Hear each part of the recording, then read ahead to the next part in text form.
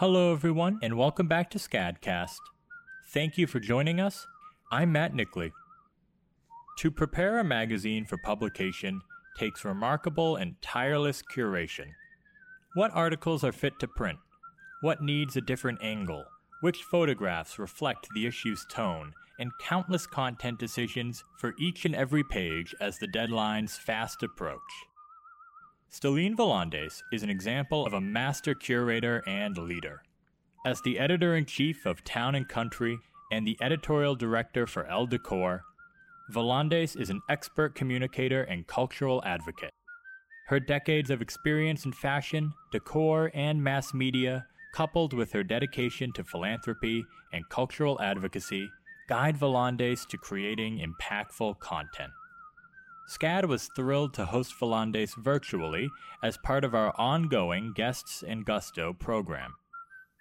Paula Wallace Zoomed with Volandes before an audience of students from a wide variety of majors, including accessory design, jewelry design, writing, and more. Volandes also fields questions from SCAD students in a Q&A led by jewelry design senior Emma Campbell. From Scadcast, this is On Creativity, a conversation between Paula Wallace and Stellene Volandes.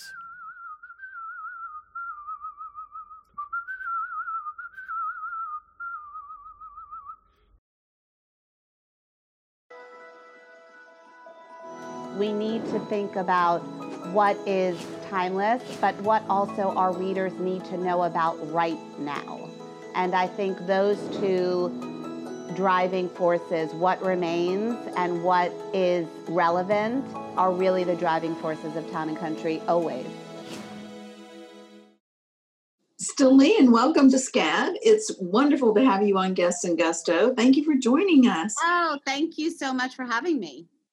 I've been a loyal reader of both Town & Country and Elle Decor for many years. I've always admired your stellar photography, curated articles, and advocacy for philanthropy.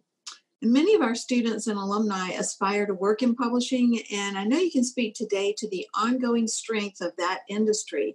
And SCAD has the best jewelry department of any university, so we have quite a few jewelry majors here today who are eager to learn more about your new book and your incomparable expertise. But before we begin, I want to announce our poll. What sells a magazine cover to you? Design, celebrity, headlines, or photography? We'll find out the results when it's time for our Q&A. Stellene, you're known for... I can't wait to hear these answers, actually. I know. We'll hear. You are known for breathing new life into Town & Country. How do you reinvent a classic? Because it was founded in 1846. You have a storied past. Yes. The first editor's letter in 1846 set out Town & Country's mission, and the mission outlined in that editor's letter was that it was going to be a magazine that would instruct, refine, and amuse its readers. And the truth is that that mission is still our mission. When we're in the office, we have the wall up, which is mock-ups of the whole magazine up on a wall, and we look at it. And editors and I will sort of stand around it, and we look at each issue and think, are we teaching our readers something? Are we instructing them? Are we showing them a piece of jewelry or furniture or art that we think will make their lives better, refine? And importantly, are we making them laugh? Are we surprising them someplace? The amuse part of it. And so the trick, though, is to think about having that foundation. And that is a timeless formula for delivering great content. It is entertaining, it's instructive, it's educational, it is enriching to your reader. But the trick is to take that timeless equation and make sure it is timely. And I think when we talk about Town & Country now, the T is very much about being timely and timeless. And that has been such an important conversation that we have had since I started at Town and Country. I came to Town and Country as an editor in 2011, and I became editor-in-chief a few years later. But from the time I came to Town and Country, it was the challenge we put to ourselves was, how do you take a magazine that is very much about things that have always mattered and make it clear to the readers why they matter even more so now. And we really think about that, with each page that we create and that we send to the printer. We make sure that it feels timely and timeless. That intersection is what makes Town and Country what it is right now. Yes, it's timely and timeless, and also it amuses. We have to have a little entertainment in our lives. We really do, and I think that humor, it's more of a sort of little wink or sometimes an arched eyebrow. It's not a guffaw, but that kind of Town and Country humor makes the reader feel as if they are having a conversation. When they sit down with the magazine, it is a wonderful conversation with a friend. And we have been around since 1846, so our readers do feel very connected to the magazine. It's a magazine that has been through generations of families. It's a magazine so many of our readers grew up with in their homes. And we take that relationship quite seriously. And there is a very intimate connection between Town and Country and its readers. They are extremely loyal. They feel very close to the magazine, and they feel as if the magazine speaks directly to them. We never speak down to our audience. It is an eye-to-eye conversation. And, we also write about things that can be big investments or big ideas. And we know that the reader trusts us on those things, and we make sure never to betray that trust. So we're talking about the audience a lot, but I'm wondering about in-house. I mean, as this pandemic continues to influence practically everything we do, how has it changed the day-to-day at your publications? Because you're also editorial director for Elle Decor. Yes, and that happened during the pandemic. Yes. So Elle Decor and Town and Country at the Hearst Tower in New York, we are all on the same floor. So the staffs do know each other very well. But, the Town and Country staff is a very, very close-knit staff. We have worked together for a long time. Some of us have worked together at other magazines and came here together. We are very social together, go to the theater, go out to eat. We eat together in the office a lot. So not being together has been challenging. And I do think that and this sounds sort of corny, but the magic of collaboration, I think you see that in the magazine. You see I often talk about how I'll walk around with a first proof, which is like the first time we see the text and the visuals all come together in a layout.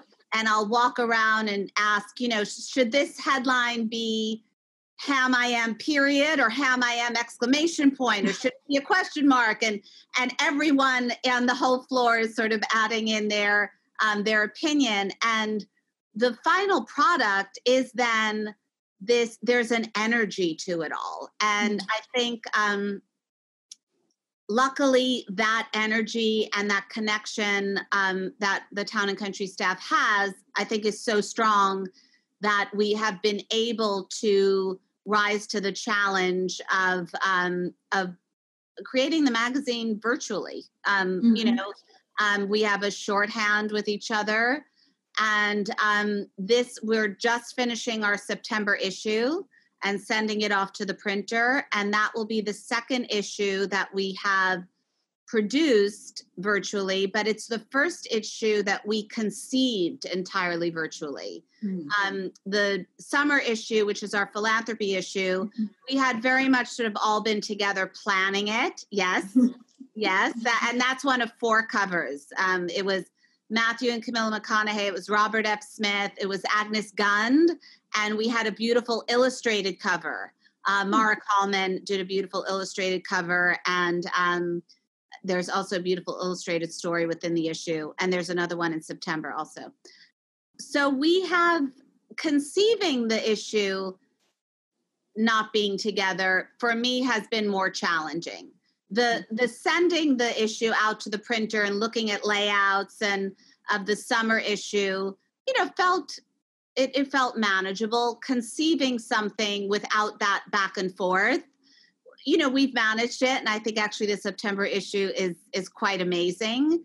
But that's when I really missed being around my colleagues and that brainstorming hive and the back and forth, like, is this a good idea? Is this a dumb idea? Is this, that it happens over text and Slack.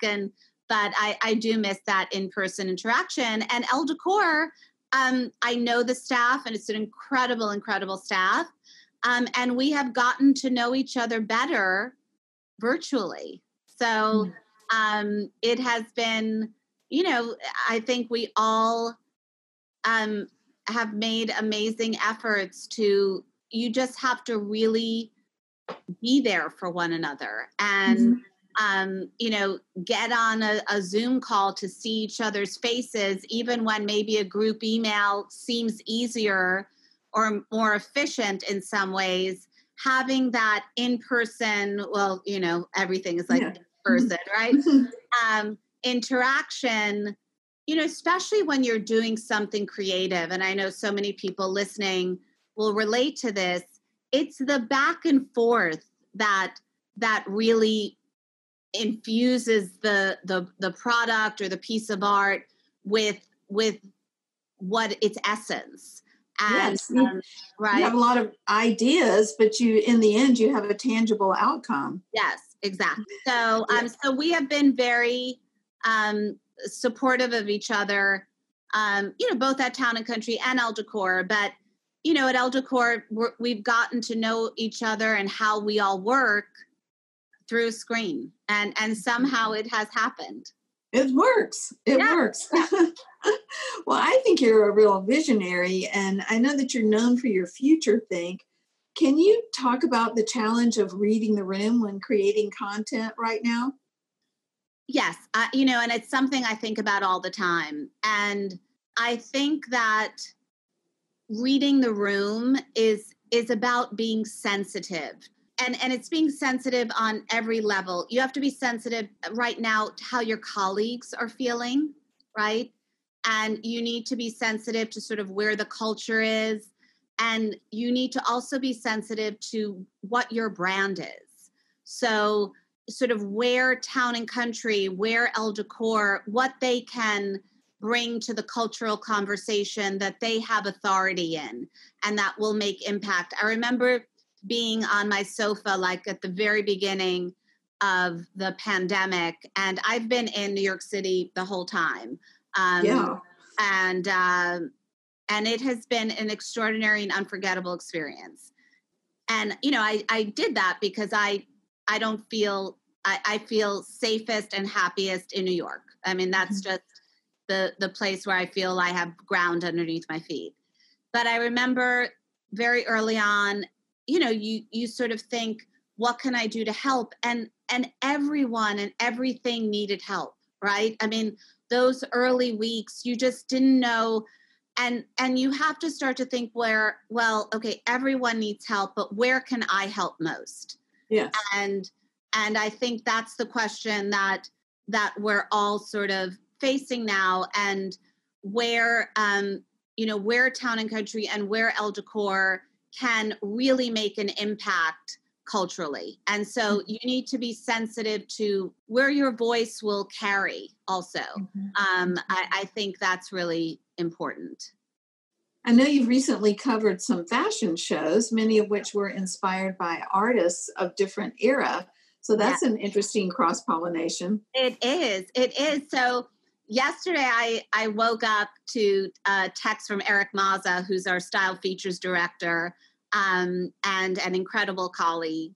And he, we're starting to plan the October issue. So just to get a sense of sort of how far in advance we are, which makes reading the room sometimes you really have to think about sort of where we might be in October or what we'll be ready for, And our October issue is very much about the essential nature of art and culture and design. And, I do think that in a world where so many of those things are not available to us right now, we only realize that much more how important they are, right? I mean, I have not been able to sort of wander into the Sargent Gallery at the Met when I'm in a bad mood, which I generally do. And God, I realize how important that room is to me now. So that's sort of the topic, and how we can all help to sort of save them and make sure we have those. For me, they're like food and water, art, culture, and design. And so he said all these different fashion shows have been inspired by artists, by contemporary artists, by El Greco, really across the spectrum. And we started to think about the idea of creativity right now. And when so many sources of inspiration, be it travel, be it museum, be it theater, be it live music, when so many of those things are sort of cut off in some ways, where does a creative person go to sort of fuel their mind and their creativity? And it seems like a lot of designers went to art books. And so that's a good place. Yes, it's a great place. And it's a place that we all have access to. I mean, it made me go to my sort of bookshelf and look and see, old exhibition catalogs that I had to look at them for layout ideas, for sort of color ideas, photography ideas. There is inspiration all around us. And, I think a lot of people also talk about how this time is a challenge, but there are opportunities, and sort of looking different places. Maybe you have to look a little harder sometimes, but I think there's something really interesting. And, I also realize if you look at history, after times of crisis, generally we get some really great art, and we definitely get great jewelry. Yes. Definitely get great jewelry. So. And when we spoke yesterday, you shared that now more than ever, beauty has actual value. And we've been talking about how art and design coalesce to meet essential human needs. But I was very intrigued by your statement. Beauty has actual value. Yes. I think that beauty changes the way you feel. It changes the way you live your life. And I think that, again, when access to it is, right, think about sort of someone brings you flowers, or I know during the quarantine, I went to the deli often and bought flowers to bring into the apartment because they made me feel better. Just think about that. Or you buy, you sort of go online and buy a beautiful piece of ceramic, or, a beautiful painting. When that goes up in your home, it's something immediately switches on. And that's the value of beauty. That is the power of it. And, I think that beauty can be dismissed as something that's lovely, but not necessary. I don't think after this, it ever will be dismissed again. I feel really strongly about one of the silver linings of this is we realize how important it is to have some beauty around us, and how it has an actual effect on our physical and mental health. I really do think it is essential to civilization. Definitely. I can't live without it. No. You stayed in New York, as you said, during the pandemic. How did you stay creative in this time of crisis? So you went out and got flowers. I went out and what got else? flowers. I had a routine.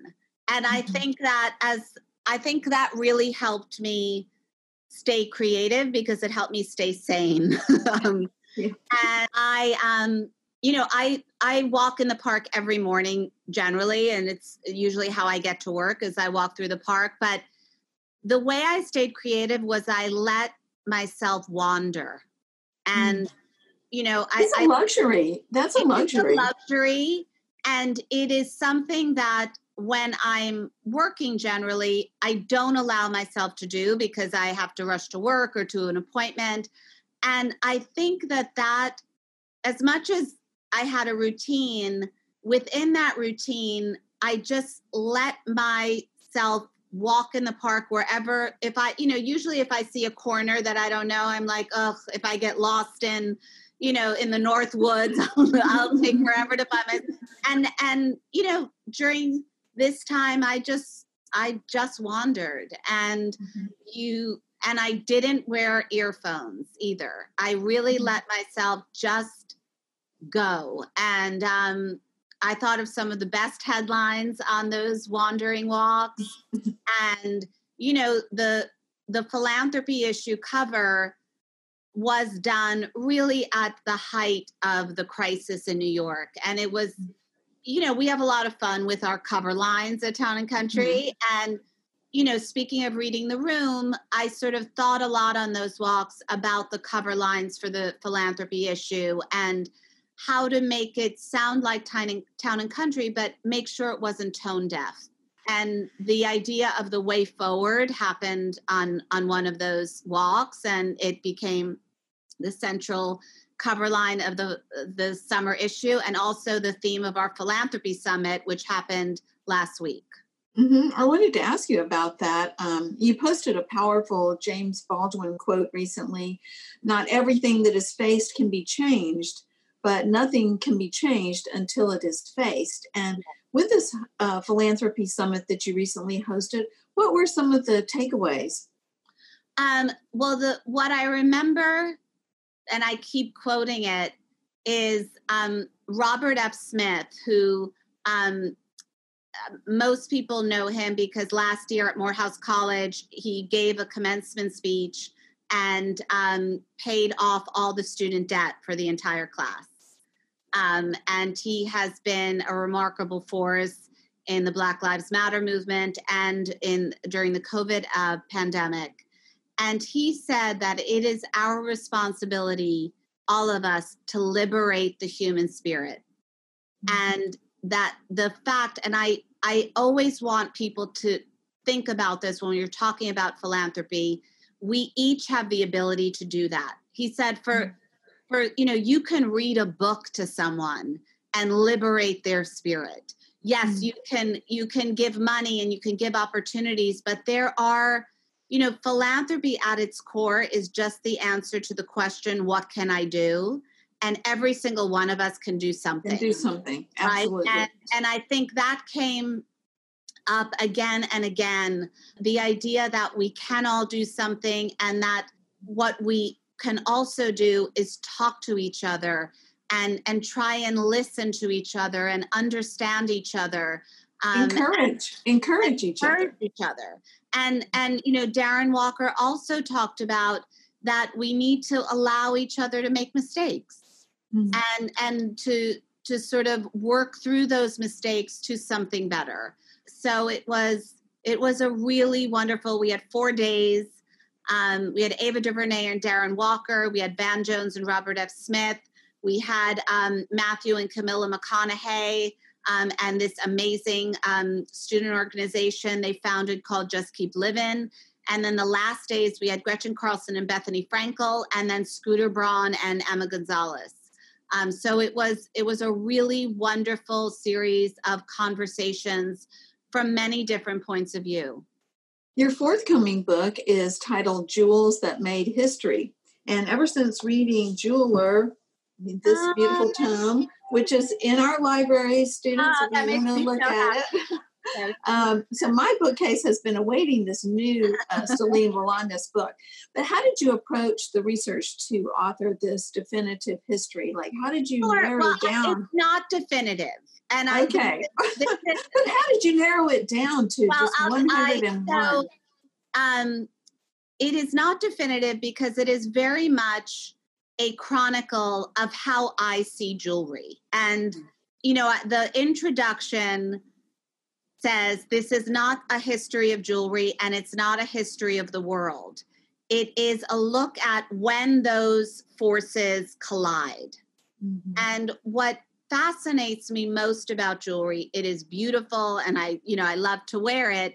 But what fascinates me most is when the culture really almost carves out the piece of jewelry. So when you look at Egyptian Revival Art Deco and you realize that Howard Carter's discovery of the tomb of Tutankhamun suddenly, it makes the news, and all these jewelers are suddenly crafting, turquoise scarabs or lapis sphinxes. And, that's when, or if you look at Art Nouveau and realize how much the opening of Japan influenced that, that's when jewelry really becomes an artifact of a time for me. And as much as I love to talk about the craftsmanship and stones, that collision between history and art, and when they really are sort of forces working together, that's what the book outlines. Historical, sociological, anthropological, yes. and personal identity too, of course. Yes, absolutely. Mm-hmm. Absolutely. And looking at, there are many instances of what I call jewelry twists of fate.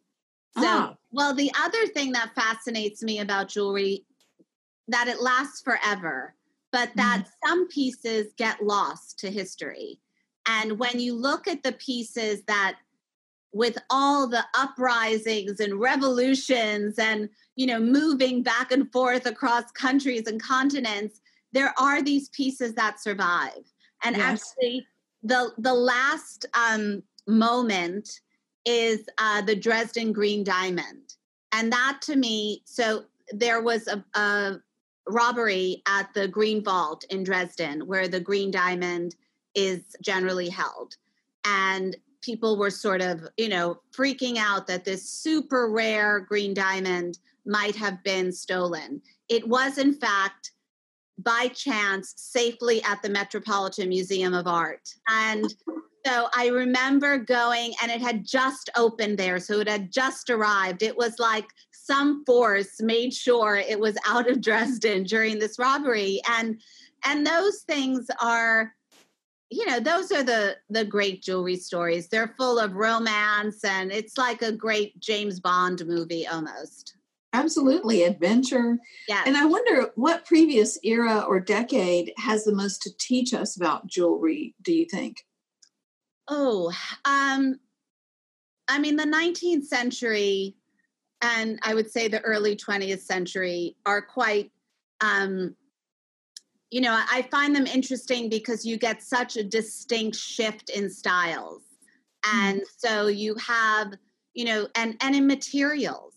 I mean, I think what you also see during that time is as the world opens, the palette of a jeweler's collection totally changes, right? You suddenly, begin to have these carved stones because this travel to India sort of heats up, or, wars happen and diamond supplies are cut off. So suddenly sort of in the 1940s and platinum, in the 1940s, platinum starts getting used as a war material. So suddenly you have yellow gold and you have citrines from South America. And so that, I would say, between like 1840 and the 1940s, they're just, I think that's when you really see how travel and conflict and sort of the opening and closing of borders really impacts a jeweler's imagination and what's available to them.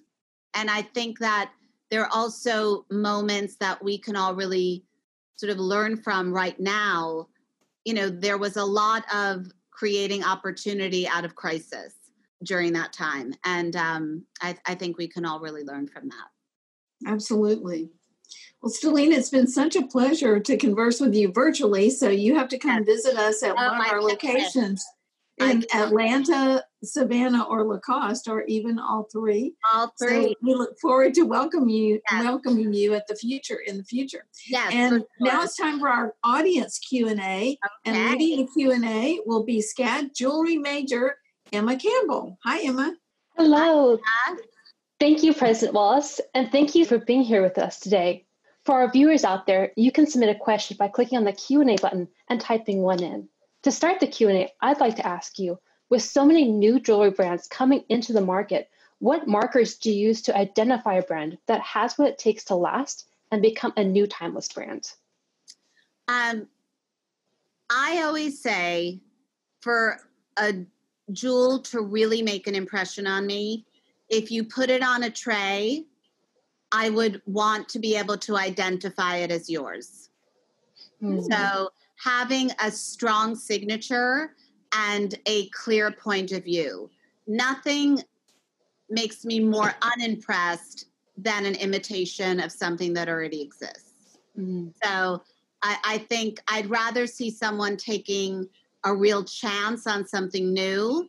I saw on Instagram today, someone posted a ring made of concrete with a diamond at the center.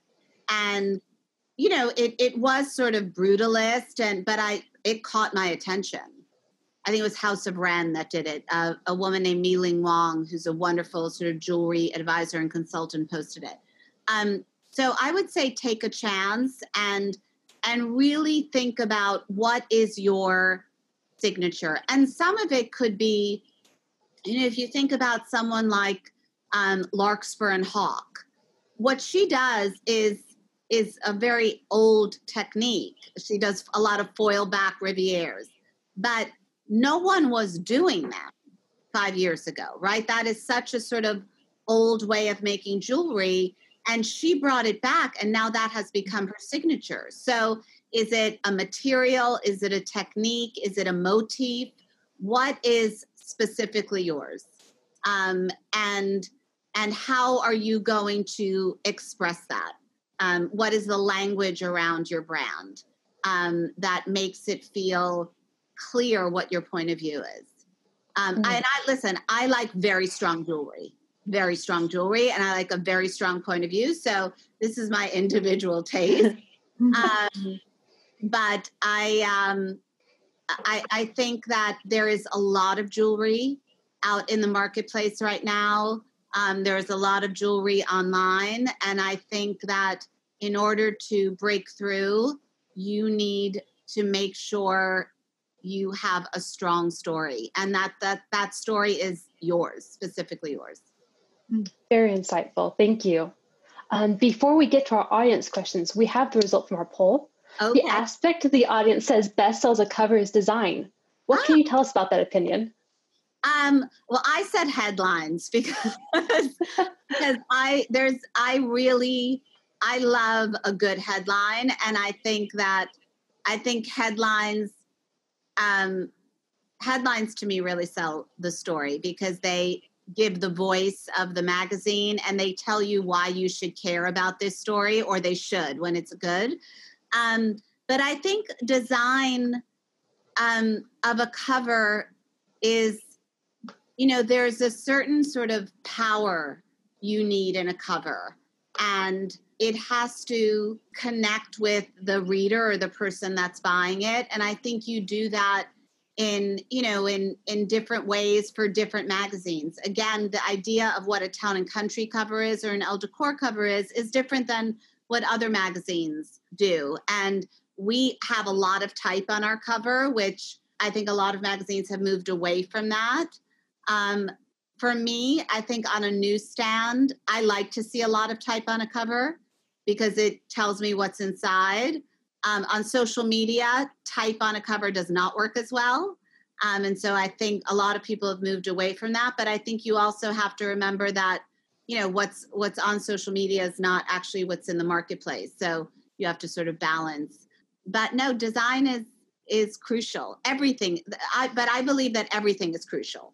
You know, it's like when you walk into a beautifully designed room, you want the doorknobs to be gorgeous and the crown molding to be gorgeous and the finishings and the floor. For me, that's a great headline, a great design, a great image, a great subject, right? I think design on its own is super important. I think headlines on their own are super important, but what really makes impact is all those forces together. Fantastic. Thank you. Our first audience question is from Shelby, and she's asking, what is your advice for young professionals entering the workforce?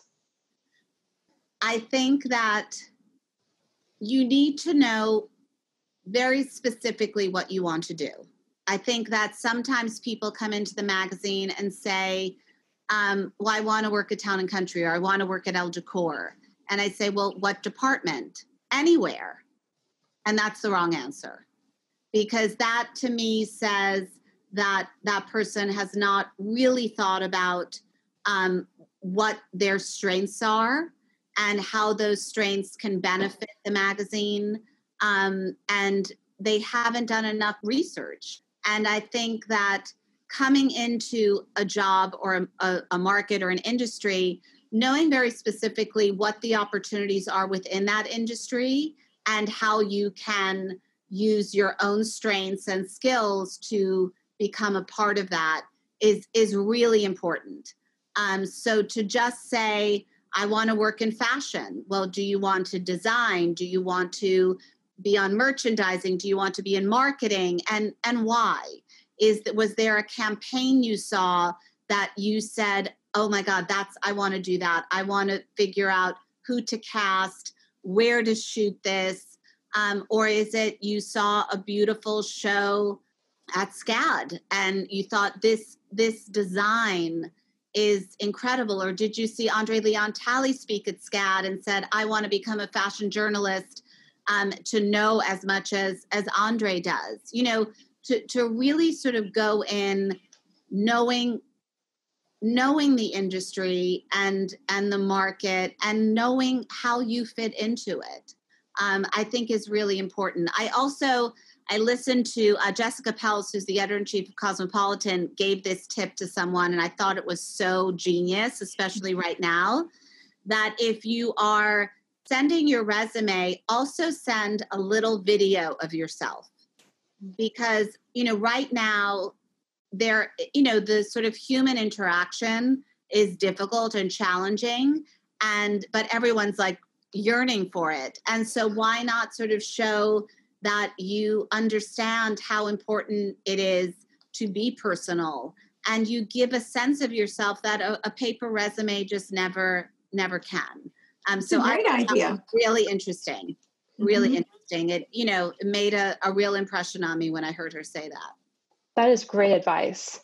For our second question, what forms or pieces would your own jewelry creations take if you could design? Oh, it's so interesting. A lot of people say to me, oh, you should design your own jewelry collection. And I never, ever will. Because for me, a jewelry designer is an artist. I can appreciate that art and I love writing about that art, but I never would ever assume to have that ability.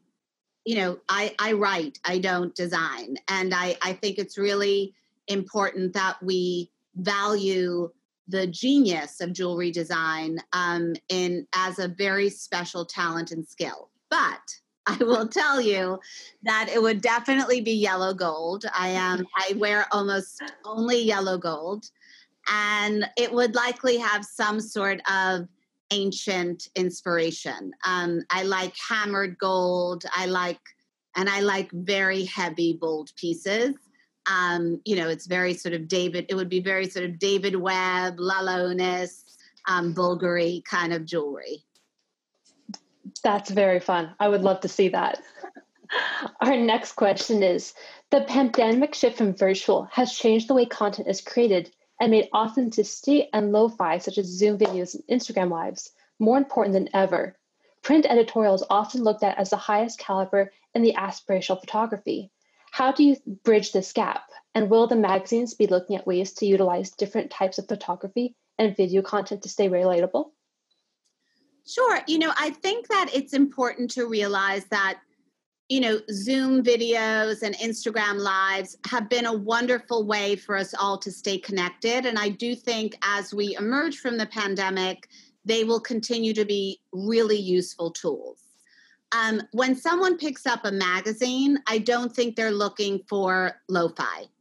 I think that there is a place for this, and I think we've all gotten used to people freezing and, dogs in the background, and that's all fine here. For a place like Town and Country or Elle Decor, I don't think you want that lack of detail. But we have our September cover was shot on Zoom. I think it looks beautiful.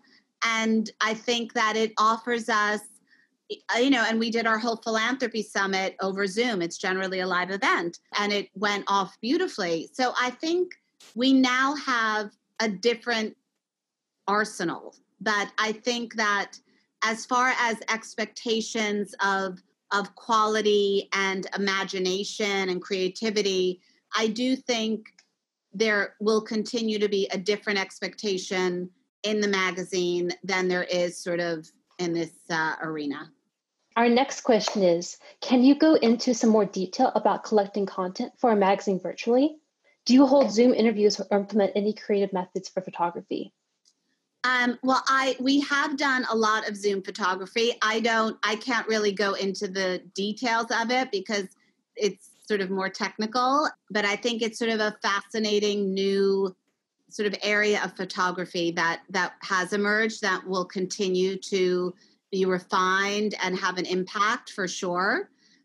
We have done a lot of Zoom interviews. I've been doing Zoom jewelry appointments. And so anything that we used to do in person, we made sure immediately to do virtually. So even, as I said, sort of we're a very social group, and a lot of the times we'll meet, sort of our designer friends or, people from the industry and fashion PR and jewelry PR from, and PR at museums. And so we started to do drinks with Town and Country. And so the same way I would say, I'm going to have a drink with, I don't know, William Ivey Long. We sort of set up drinks with William Ivey. So we tried to keep, because that social aspect is for, especially a magazine like Town and Country and Elle Decor, so many of your best ideas come from conversation, right? At Town and Country, you sort of observe behavior of people. And, for Elle Decor, I was out at a decorator's house this weekend, and I overheard someone talking about this amazing person who just bought a house. And like, I wouldn't have, and then I'm like, oh, I have to sort of, say Elle Decor wants that house. So that sort of ongoing conversation with people is really, really essential to collecting and creating content for these magazines. I think, obviously press releases have come in but relationships are always the best way to get a great story. Always. Interesting. Thank you. Our next question is, do you have any thoughts on what role we might see jewelry beads playing in the future? I love beads because for me, they are, first of all, they are one of the most ancient form. This idea that, in Mesopotamia, they would take, stones and sort of string them onto a bead. And there's something so simple that to me makes them so extraordinary. I also think like throwing beads over, I sort of wore white shirts and leggings throughout this whole pandemic, but I always wore a string of beads. So I think the key with beads is the material. And I think, the more imaginative a jeweler is with the material, anything really can be made into a bead. And so I'd love to see, and I think beads can be wrongly dismissed as sort of too simple a design. But I think actually a bead with sort of a very odd, interesting material is something quite extraordinary. Is Elle decor seeing a shift in the way people value or think about interior design due to the prevalence of working from home? And is it impacting editorial decisions? Well, I don't think it impacts editorial decisions. I think that, Elle Decor has always been about the best design around the world. And this experience, for better or for worse, has been a unified global experience. And I think that experience is very much that home has never been more important. I say what has happened is our home now has to be all things to us. It has to be our favorite restaurant. It has to be our theater. It has to be our favorite hotel. It has to be our sort of favorite, gallery. It needs to perform so many things. And so we realize the potential in all our homes. And I think that will impact design. I think, I look around and think, okay, well, my apartment needs this, it needs that. I think we're going to see a lot of redecorating and renovation once, we're sort of out of this. Because I do think that, listen, I am someone who before this, I was out every single night. I was, and I loved it. I'm not going to say, but I don't know that I'll ever go back to that schedule. I think that understanding how wonderful it is to be home and to have some quiet, I think that has been a universal experience. I think we're all, listen, I can't wait to go to live theater again and be in the Met when it opens, but I also realize how wonderful it is to have a weekend where I don't leave my apartment. There's something really wonderful and restorative about that. And so I think the value of home, of the concept of home, and of the design and decoration of our homes is something that, when we talk about silver linings and learnings, I think that is near the top. Fantastic. Thank you for your answers. It looks like that's all the time we have for today's conversation.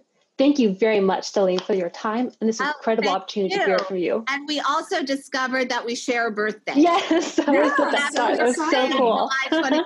I love that. That's very exciting. I'm a reader, so I really enjoyed getting to hear from you today. So I look forward to seeing you again, Stellene. Thank you. And thank you, Emma. Great job. Thank you. Thank you so much. And good luck. Good luck with everything. You Bye. too. Fantastic.